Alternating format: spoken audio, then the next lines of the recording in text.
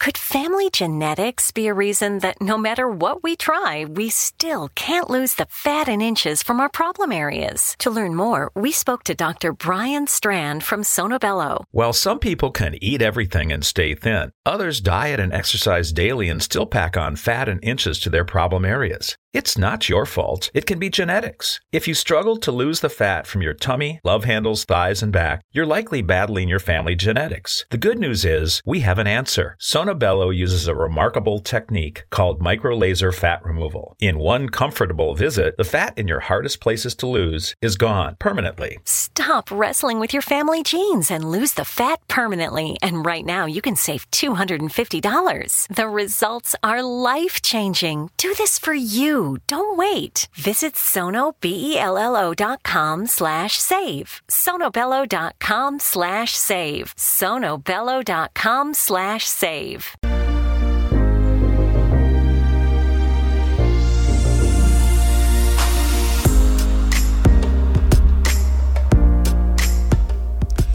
And welcome to the X Zone, everyone. I am Rob McConnell, and for the next 4 hours, I am your host. I am your guide as together we cross the time-space continuum to this place that I call the X Zone.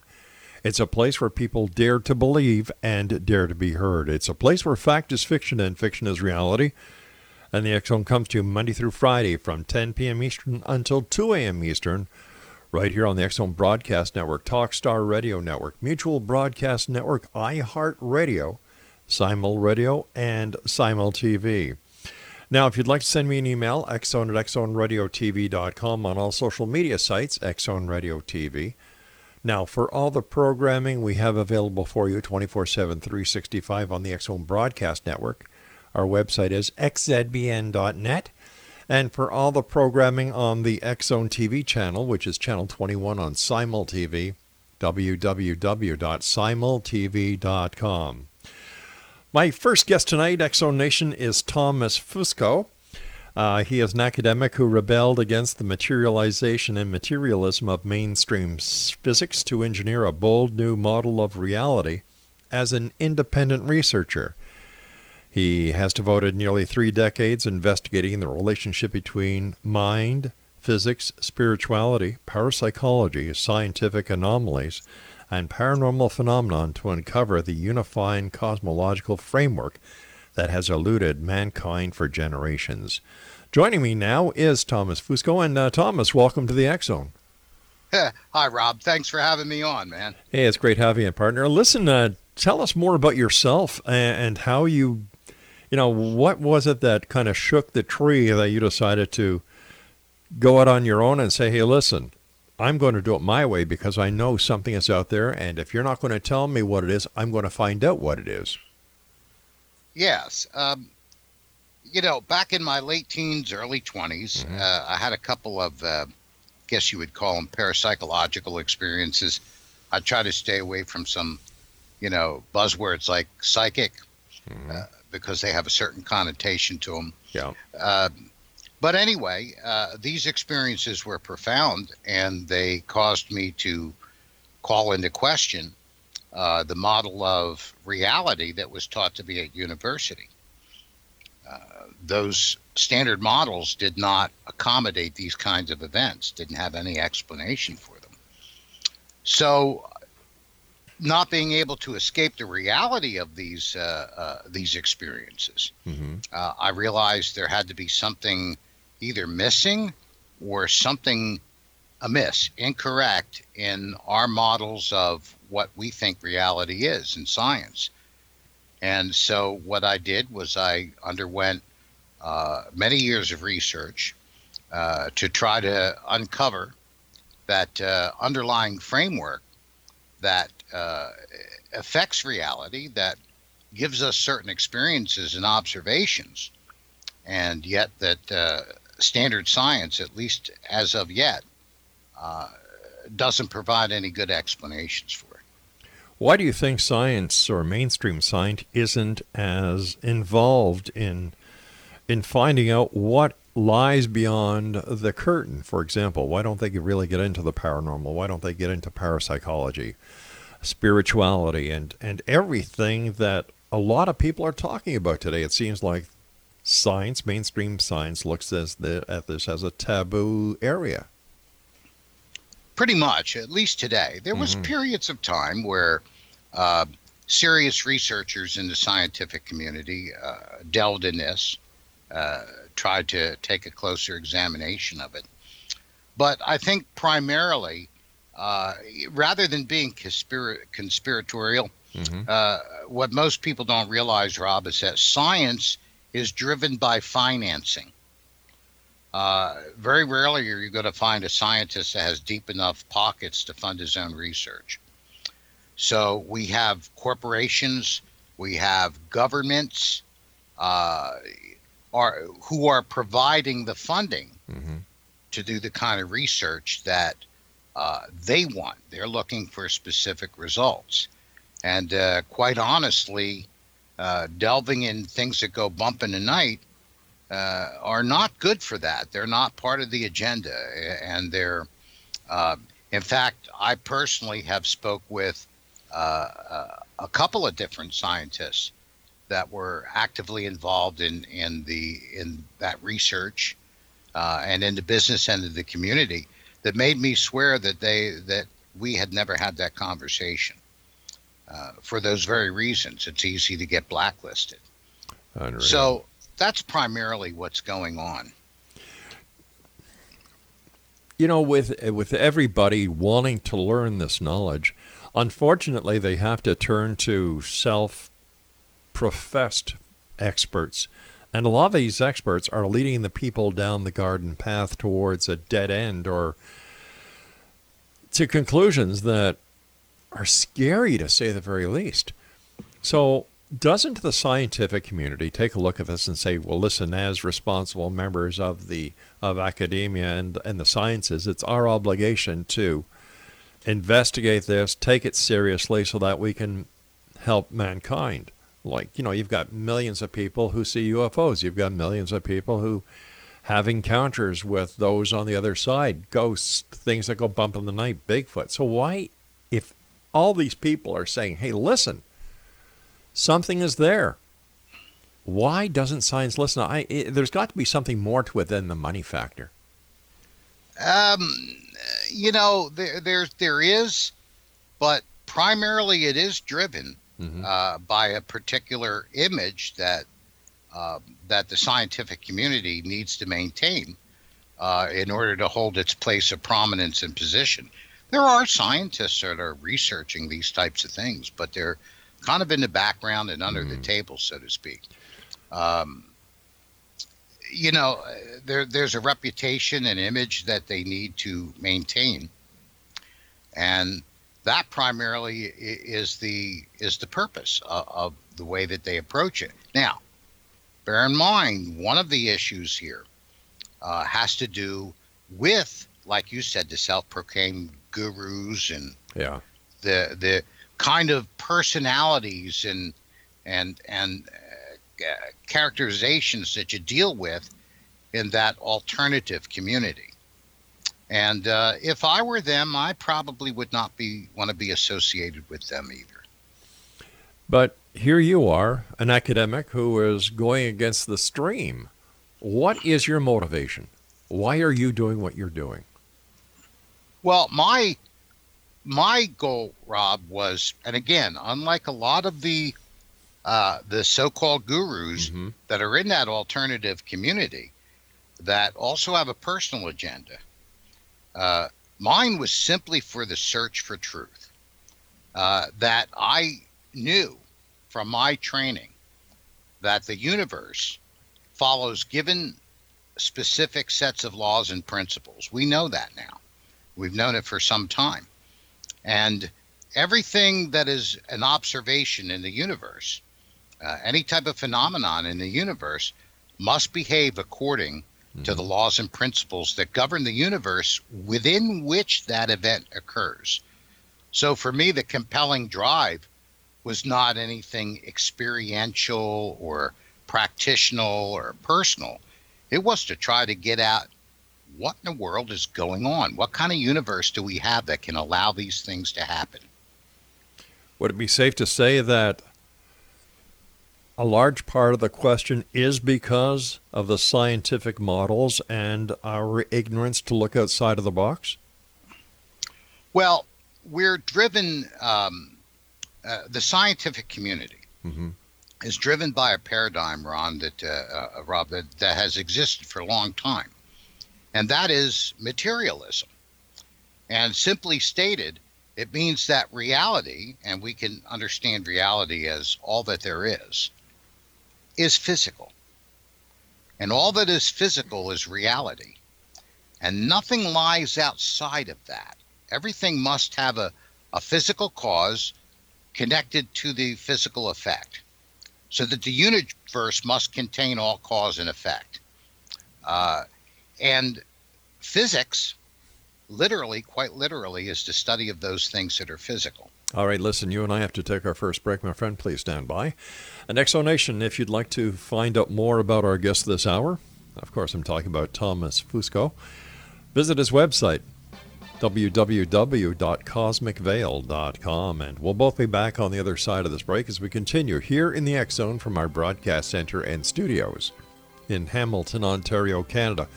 Once again, if you'd like to send an email, xzone@xzoneradiotv.com, or on any social media site, X-Zone Radio TV. I'm Rob McConnell. I'll be back after this break. Don't go away.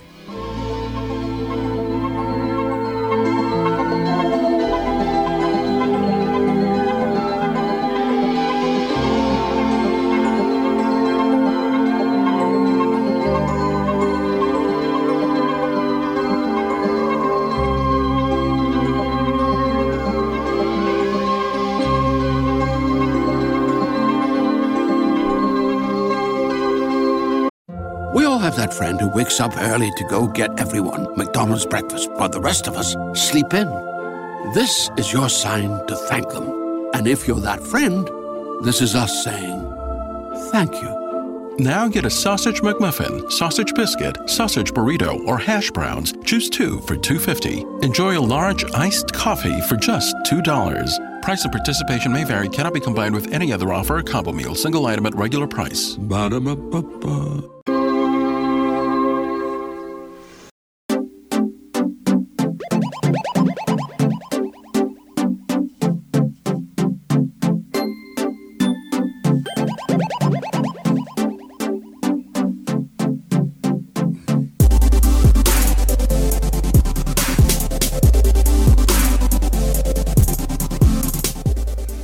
Exonation, our guest this hour is Thomas FUSCO, and his website is cosmicveil.com. That's cosmicveil.com. Thomas, why don't we take a look at the beginning, and what is your definition that constitutes the world paranormal? Well, one of the first things I had to come to grips with in my research was that we needed a term or a definition for paranormal that was scientifically meaningful. Because this was one of the greatest challenges, is try to take these alternative ideas and frame them and express them in a way that is scientifically meaningful. And ultimately what I came about was the realization that rather than being the paranormal being a catch-all for anything weird or bizarre, the primary form that what we call paranormal phenomena takes is that we have a physical effect with no local physical cause. So, for example, if somebody on a paranormal investigation, for example, might see a shadowy figure walking through the room and realizes it's one of the other investigators, that's normal. Because we have a body, a physical body, that is causing the effect that we can observe as reflected light or absorbed light. So we have a physical cause and a physical effect. But what makes it paranormal is that if we see the shadowy figure and there is no physical body as the cause, there's no locally connected cause for the effect that we're observing. The effect itself is normal. Everything that we're experiencing and seeing, we're seeing those things in an expression of normal physics. But what we have is what we would call non-local causality, or for short, in the scientific realm, we call it non-locality. And this is what makes an event paranormal. We have an effect, a physical effect, with no local physical cause connected to it. Let me ask you this question then. Based on your research and your academic accomplishments, are ghosts real? Is the paranormal something that is quote-unquote paranormal, or is it just a realm that we have not been able to establish and define yet? Well, when we talk about what's real, we have to take a look at experiences. And this is one of the reasons why mainstream science kind of shies away from these type of questions, because it really kind of paints them in a corner. For example, back in the 1800s, when the scientific community pretty much dismissed the reports coming from the peasants on the countryside of rocks falling from the sky, they said there's no rocks in the sky, so there's no such thing as a meteor or a meteorite. All we have to do is experience one. If in the entire history of human existence, if we observe one rock that falls from the sky, then that's real. So when we talk about are ghosts real, we're talking about reports of specters and ghosts and apparitions dating back really even to biblical times and before. So a scientist to completely dismiss it and be true to the scientific method would have to be able to disprove every single experience or event. So what we are left with is the need to come up with a scientific theory, a scientifically meaningful model in which these type of strange phenomena can fit in and live in coexistence with other physical normal observations. Then we have a starting point. And that's what supergeometric theory, the theory of supergeometry in my work does. It gives us a place where the supernatural is no longer some weird, ambiguous, hazy, nebulous thing, but it actually has a hard presence in the model of reality that also lends us insights into scientific anomalies that we yet have not found answers for in normal science. All right, so let me ask you this. How did you come up with this supergeometry? And how has it been proven to be everything you claim it to be? Has it been reviewed by your peers? I haven't written a scientific paper on it, no. So is it safe to say that right now it's just a theory, a hypothesis? Well, yes, it is a theory, but a theory's a tricky thing, Rob, when we talk about that word. Commonly, in the common language, the word theory is thrown around quite willy-nilly. In the scientific community, there's quite a distinction between theory and speculation and hypothesis. A theory is something that, first of all, it answers all the observations in the category of phenomena that it's trying to address. And it answers all the questions posed to it in a meaningful, consistent way without having to make exceptions to its own rules. In other words, it's inclusionistic. And supergeometry is the first theory of the supernatural that actually is able to pass that particular theoretical or mental test. How does it do that? How would you be able to use your theorem to prove that, let's say, ghosts are real? How can you do this using geometry? Well, with geometry, the idea is that geometry is physical geometry. The idea of supergeometry is a superstructure over that. Mm-hmm. Give me an example. Let's see. Here's one that people talk about all the time. quantum physics, and we talk about the quantum world and how strange it is compared to the macro world. Okay. And the macro world is best defined by Einsteinian relativity. And the micro world is best defined by what we used to call quantum mechanics. And now it's more quantum field theory. The problem is that these are different sets of rules, and that the one realm does not behave according to the rules in the other realm, and vice versa. I'm sure you've had tons of conversations about this. I have, yes. I have. And, and the audience has heard it 1,000 times. Mm-hmm. And we have not been able to reconcile these things. But the problem is that in the physical paradigm, in the materialistic paradigm of established physics, we have what I call a two-state reality. Okay. We have the quantum state and we have the relativistic state, the micro and the macro.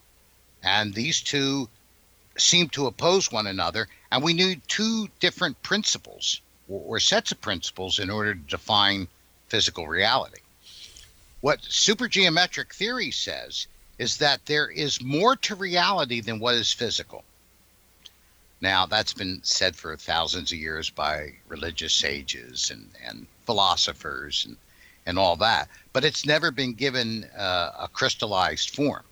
So let's say in supergeometric theory, what we're talking about is three states of reality.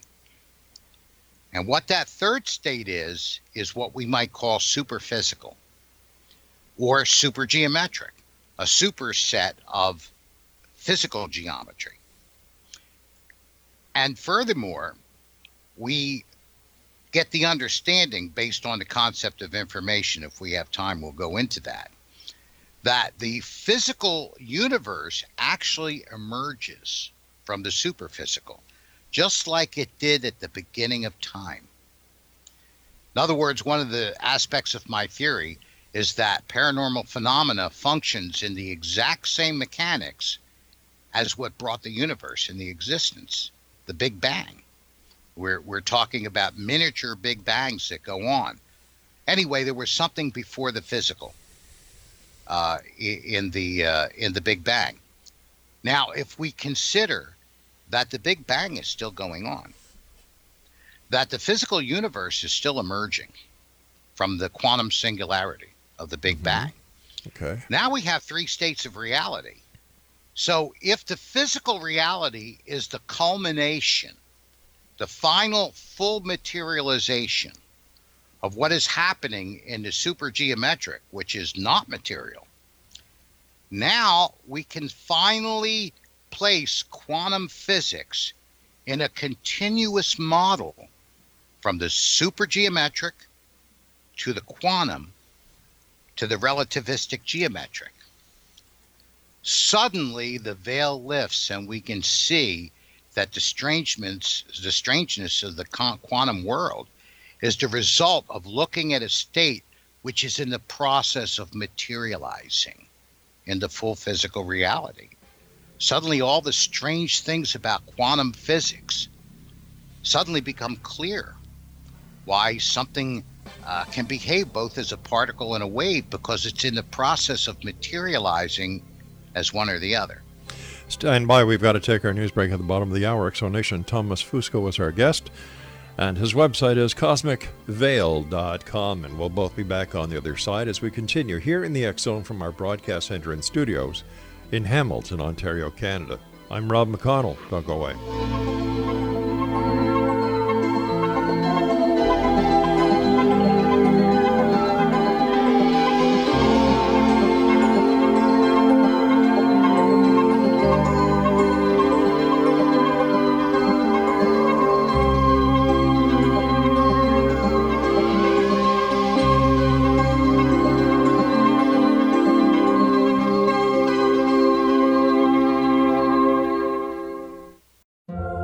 That friend who wakes up early to go get everyone McDonald's breakfast while the rest of us sleep in. This is your sign to thank them. And if you're that friend, this is us saying thank you. Now get a sausage McMuffin, sausage biscuit, sausage burrito, or hash browns. Choose 2 for $2.50. Enjoy a large iced coffee for just $2. Price and participation may vary. Cannot be combined with any other offer or combo meal. Single item at regular price. Ba-da-ba-ba-ba.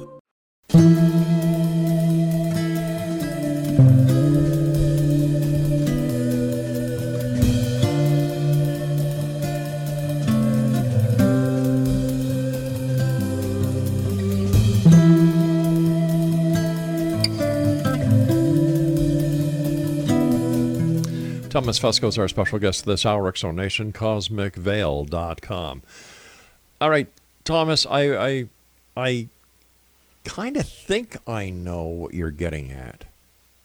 But when it comes to solving or proving, how does the geometry, the supergeometry, actually prove beyond a shadow of a doubt that ghosts are real, UFOs are real, Bigfoot is real, the paranormal that we hear of all the time and that I've heard of over the last 29 years doing this show? Yeah. How do we know it's real? Well, we first have to take the evidence of human experience. In fact, one of the things that Einstein said, it was interesting. If you read Einstein's writings, you find lots of things that are very, very interesting about his thinking. He said that the final test of any theory is human experience. That's a pretty profound statement. It is, but how do we know that the human is actually having this said experience instead of something being a misinterpretation of what is being perceived to be real? Well, we have enough instances, I believe, enough evidence that we have human beings experiencing something, making an observation, and then being confirmed by instrumentation that is recording and measuring it. Such as? Well, for example, if someone says they've seen something like an apparition, and they have cameras that are recording the very same thing that they're seeing, that goes beyond human experience. There's some validation there. So we could debate back and forth whether that evidence is real or not, but the preponderance of it forces any reasonable, objective person to have to take it into consideration.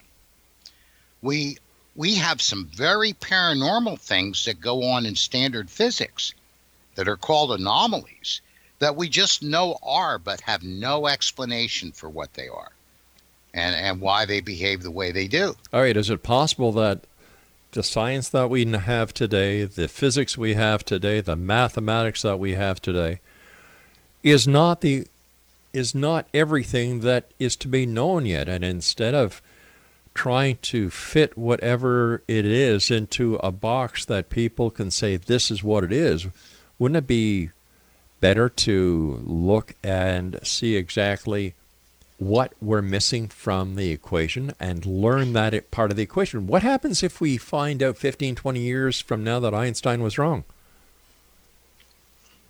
Well, that's a completely different question altogether. But it's all interrelated. They've been trying to do that for over 100 years, and every time they try it, they come up with a reinforcement, a validation of Einstein. Einstein so far was right on, and his theory, although cannot be elevated to law, has worked in every perspective. We shoot our satellites out into orbit. We shoot them to other planets and probes to the reaches of the ends of the solar system using Einsteinian relativity. We know it works. So the question then becomes, what are we going to do? First of all, are we going to accept observable data? Are we going to accept observable evidence? That's the first question. Next question is finding a theoretical model that it fits in. And this, I think, Rob, is what is revolutionary, most revolutionary about my work from a scientific perspective. I'll give you an example. For many centuries, thousands of years, we have known what earthquakes are. we have known what volcanoes are. We could tell you the physical manifestations and the observations down to very fine detail about what happens in earthquakes and what happens with a volcano. But we never really understood what caused them. We just had all this raw data, just like in the paranormal. We have, people doing investigations and piling all this data on top But of each here other. you've got, I hate to interrupt you here, but when you talk about the people who are collecting data, they're amateurs. They wouldn't know evidence if it smacked them square in the eyes. They're not experts. They're not scientists. They're not researchers. They're hobbyists. Hobbyists who really don't know what the hell they're doing. But that's okay. I mean, a hobbyist can stick their finger in a flame and burn their finger. Yes, but they're not trying to change the world, and this is exactly what these people are trying to do. They're trying to prove that everyone is wrong and they are right, and I admire them for that. However, they have no idea of what they're doing. So how can we take anything that they collect and put it in a pile that is research or data? Well, there's a difference between observation and conclusions drawn from that observation. Mm-hmm. Give you one that's very prevalent in the news for a number of years, dark matter. Mm-hmm. We have an observation that now that we understand gravitational effect well enough, and we have observational instruments that can see far enough out and accurately enough out into the universe, we've discovered that according to the conventional model of gravity, we're missing almost 90% of the mass that would be required to run the universe the way it behaves if we follow the existing paradigm that mass generates gravity. Okay. So that's an observation. That's a hard observation. So would you say... Right now, the prevalent model Mm-hmm. is that we have this imaginary substance called dark matter. It's really very fantasy. It's imaginary. They talk about it like it's real, Mm-hmm. but there's not a stitch of evidence that such a thing exists. So observation and conclusions drawn from observations are two different things. It's one thing to see something that sounds like it might be dead Aunt Mary. It's another thing to be trying to prove it's dead Aunt Mary. Okay, so I don't know if that addresses your question or not. I think it does in part. It does in part, but when I look at the big picture, man, it's you've got all these thousands, and I'm talking there are over 37,000 groups of so-called paranormal research teams that go out each and every night. They don't share the information because everyone wants to have the smoking gun. And when you talk to them, they have no idea on what evidence is. Now, I'm an ex-cop. I dealt with criminal police investigations. Mm-hmm. I was trained by the best of the best to collect evidence, to understand evidence, to follow the evidence. Mm-hmm. And when I see these people going out there calling themselves investigators or researchers or ghost hunters, it's amazing to me that anyone who has an IQ of greater than a gnat would ever take these people seriously. Well, I think that, again, we're mixing a little bit of apples and oranges. From a scientific perspective, Mm-hmm. what we're looking for is observations. And what we're looking for specifically here are anomalous observations, which are observations that do not fit in the known theoretical models that we have of the universe. We have a number of them in science as well. Now, as far as all these investigative teams running out and doing all these things, I pose a question. Do you think in probability, because in science we have to speak about probabilities, Right. do you think it is more probable or less probable that in the entire history of humanity that someone has ever heard a genuine disembodied voice or seen a genuine apparition? Do you think that's more probable or less probable that it happened in the entire history of humanity? Based on based on my personal experience over doing this show, talking to people, I think it's improbable. Okay. That's based on the data that I have collected, speaking to the people who have claimed to have had the experience, but under questioning, their stories fall apart. Mm-hmm. And I think that one of the biggest problems that we have today is the ability to share this lack of credible information with other people who are so, for some reason, want to believe that this is possible, that they gobble it up. Well, you've done a bait and switch. You've changed the parameters of the question. I talked about the entire history of humanity. Yeah, and I don't think and that. And you spoke about what is present. What these investigators that you're talking about. Wait a today. second. Hold on here. I didn't bait and switch. Number one, I said unequivocally that I do not believe that throughout the entire history that anyone has heard a disembodied voice. That is my belief. Okay. And my belief is what I believe to be supported by are the 29 years I've been doing this show, the over 4,500 people that I've spoken to, and the lack of any credible evidence whatsoever.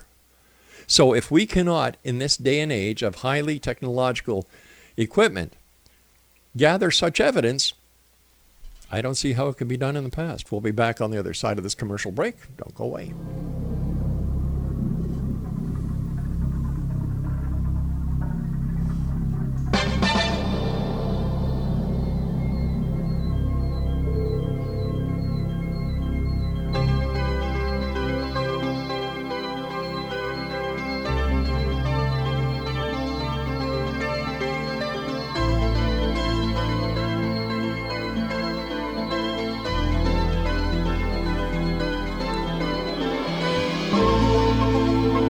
We all have that friend who wakes up early to go get everyone McDonald's breakfast, while the rest of us sleep in.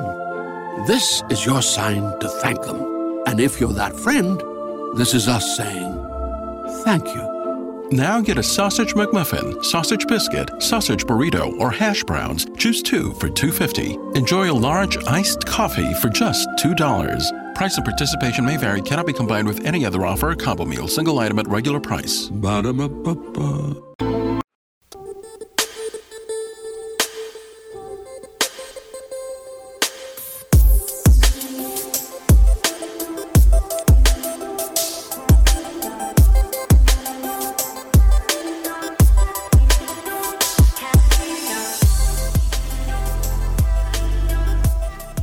All right, Exonation. Thomas Fusco is our special guest. His website is cosmicveil.com.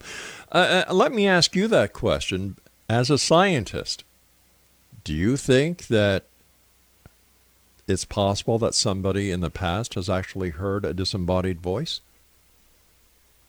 Oh, I absolutely do. Why?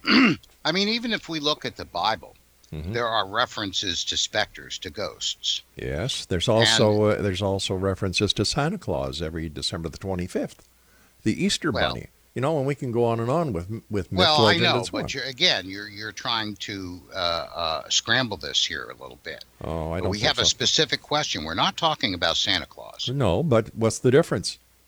Well, we're talking about reports of paranormal phenomena, the kind that we would recognize today, going back a very long time. Mm-hmm. That's a very big smoking gun.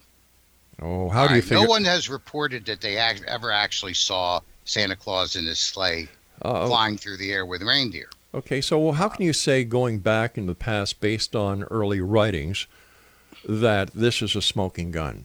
That makes no sense. Well, it does, because there's a consistent evidence of people reporting such things. That's hearsay evidence. But still, at the time, like say in the mid-1800s, the French Academy of Science did the exact same thing that you're saying now. There cannot be any rocks falling from the sky because there are no rocks in the sky. I think they that completely dismissed any kind of anecdotal evidence or reports being nonsense because rocks can't simply be in the sky. Well, having been to Hawaii a number of times and other areas where volcanic activity is going on, I know for a fact that rocks do fall from the sky after a volcanic eruption. Sure, but we're talking about the 19th century French Academy of Science on the French countryside.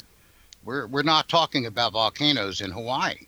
You seem to want to mix things up like that, you know. I want proof. Because my cousin had a failed marriage. That means all marriages must be bad. Well, I'm not saying that at all, but it kind of seems to be put in the same category as the people in the past who claim to have seen specters gives a smoking gun to the reality of the paranormal. To me, it's the same thing. Well, no, you're jumping the gun here. What I'm talking about is that we have sufficient cause to look at this as possible evidence. Okay. I mean, for example, astrophysics talks about the Big Bang. And we gather more and more evidence all the time that seems to confirm the theory of the Big Bang, that the universe emerged from a non-physical quantum singularity. But nobody could prove that. And yet our observations tend to point in that direction. So what we do is we formulate theories based on that observation, and then we test them. Okay, so how could we use the testing of the theory that specters are real to prove they are? Well, the first thing we have to do is to demonstrate that information can materialize in physical reality. The source of the information, which is non-local. See, there's evidence that we already have theoretically and in observation that in the macro world is very paranormal. For example, let me ask you a question. Sure. Has anybody ever observed a graviton? I have no idea. You don't? No. Because no one has. Has anyone ever observed not a gravitational wave, but a gravity wave? I don't know. I'm not a scientist, so that is out of my realm of expertise. Yes, and since you're not an experience of the paranormal, an experiencer of the paranormal, that may be out of your realm of expertise either. But the point I'm trying to make is this, and I'm not here to argue with you. Well, that's good. I'm not here to argue with you. I'm trying to state my position. Okay. And the position is this, is that we know that the universe exists. We know it exists. And we know it came from somewhere. We furthermore know that the universe materialized in a state of order. It did not materialize in a state of disorder, where we had all these, primordial elements trying to fit together and fall apart until, they assembled into the first neutrino. And then all the other neutrinos were born after that. But everywhere in the universe, the universe, neutrinos materialized during the exact same time, according to the exact same pattern. And this has what to do with the paranormal? Well, what it is that we had a materialization of information that was non-physical. Where? And it materialized into the physical. The quantum singularity had to contain the information from which the geometry of the universe arose. The first thing that arose in the Big Bang was a field of space-time. Space-time is a substantive field that has a geometry. Space-time did not establish its own order. Its order was established at the very beginning of the universe, and that means that the information, which is a subject I mentioned earlier, without the concept of information, you are absolutely blind in any of this, no matter who you are. The information from which those primordial particles and the actual fabric of space-time was designed after, materialized from, existed in that physical quantum singularity. Okay. And then it opened up and materialized. Therefore, the entire universe is an example, based on our best understanding, of a paranormal event, a materialization of a physical effect without a local physical cause. So the whole universe is paranormal. Okay. When we talk about gravity, you learned as a child, in school, that the moon is held to the earth by gravity. What they didn't tell you is that there's no physical connection. In other words, gravity is not a force like the other forces that are conveyed by particles and waves. There is no such thing as a gravity wave or a graviton, to the best of our research, to the nth degree, and they've been trying for a long time to find it. It just doesn't exist. So there is nothing physical connecting the Earth to the moon. It's what Einstein called spooky action at a distance. These are the kind of things that the common person they're simply not familiar with. So consequently, we have a paranormal event. Gravity is paranormal because it's an effect with no local physical cause connecting the one body to the other body. And so we have examples. We have entangled photons, entangled particles that at great distances from one another, the state of particle A in the entangled pair, if it's changed, then particle B instantaneously at infinite velocity changes to maintain the balance between the correlated pair. And those particles can be separated by light years. All right, so tell me in plain English, because I'm sure our listeners are saying, what the hell is he talking about? In plain English. If you wanted somebody to sit here and talk about plain English, you could have invited another guest on the show. Well, you're right, I could have. Yes. But I'm here to talk about science, and that's not what you hear too often from these people. Well, yeah, but you could be baffling us with words and meanings that actually mean nothing. Our listeners don't. There's an old Irish saying, bullshit baffles brains. Mm-hmm. So I'm sitting here, and I've talked to astronauts, physicists, scientists before, who I can understand what the hell they were talking about, but I'm having a problem understanding what you're trying to say and what you're trying to get across.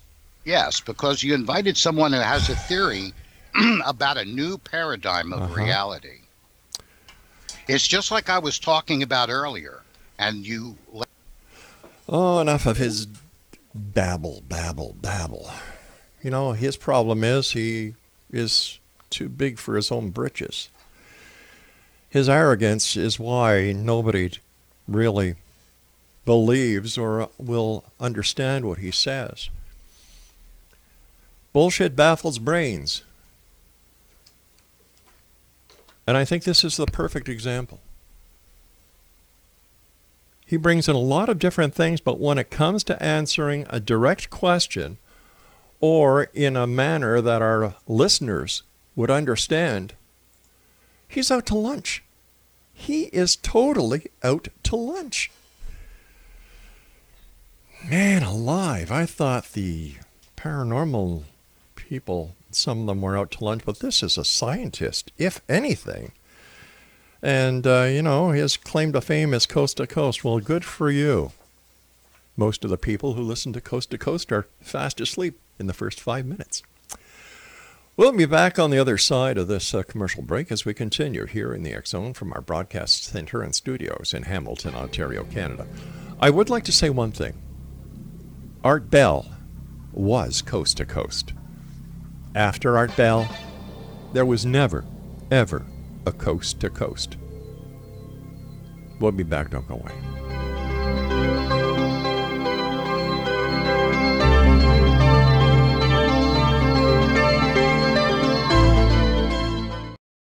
We all have that friend who wakes up early to go get everyone McDonald's breakfast, while the rest of us sleep in. This is your sign to thank them. And if you're that friend, this is us saying, Thank you. Now get a sausage McMuffin, sausage biscuit, sausage burrito, or hash browns. Choose 2 for $2.50. Enjoy a large iced coffee for just $2. Price and participation may vary. Cannot be combined with any other offer or combo meal. Single item at regular price. Ba-da-ba-ba-ba.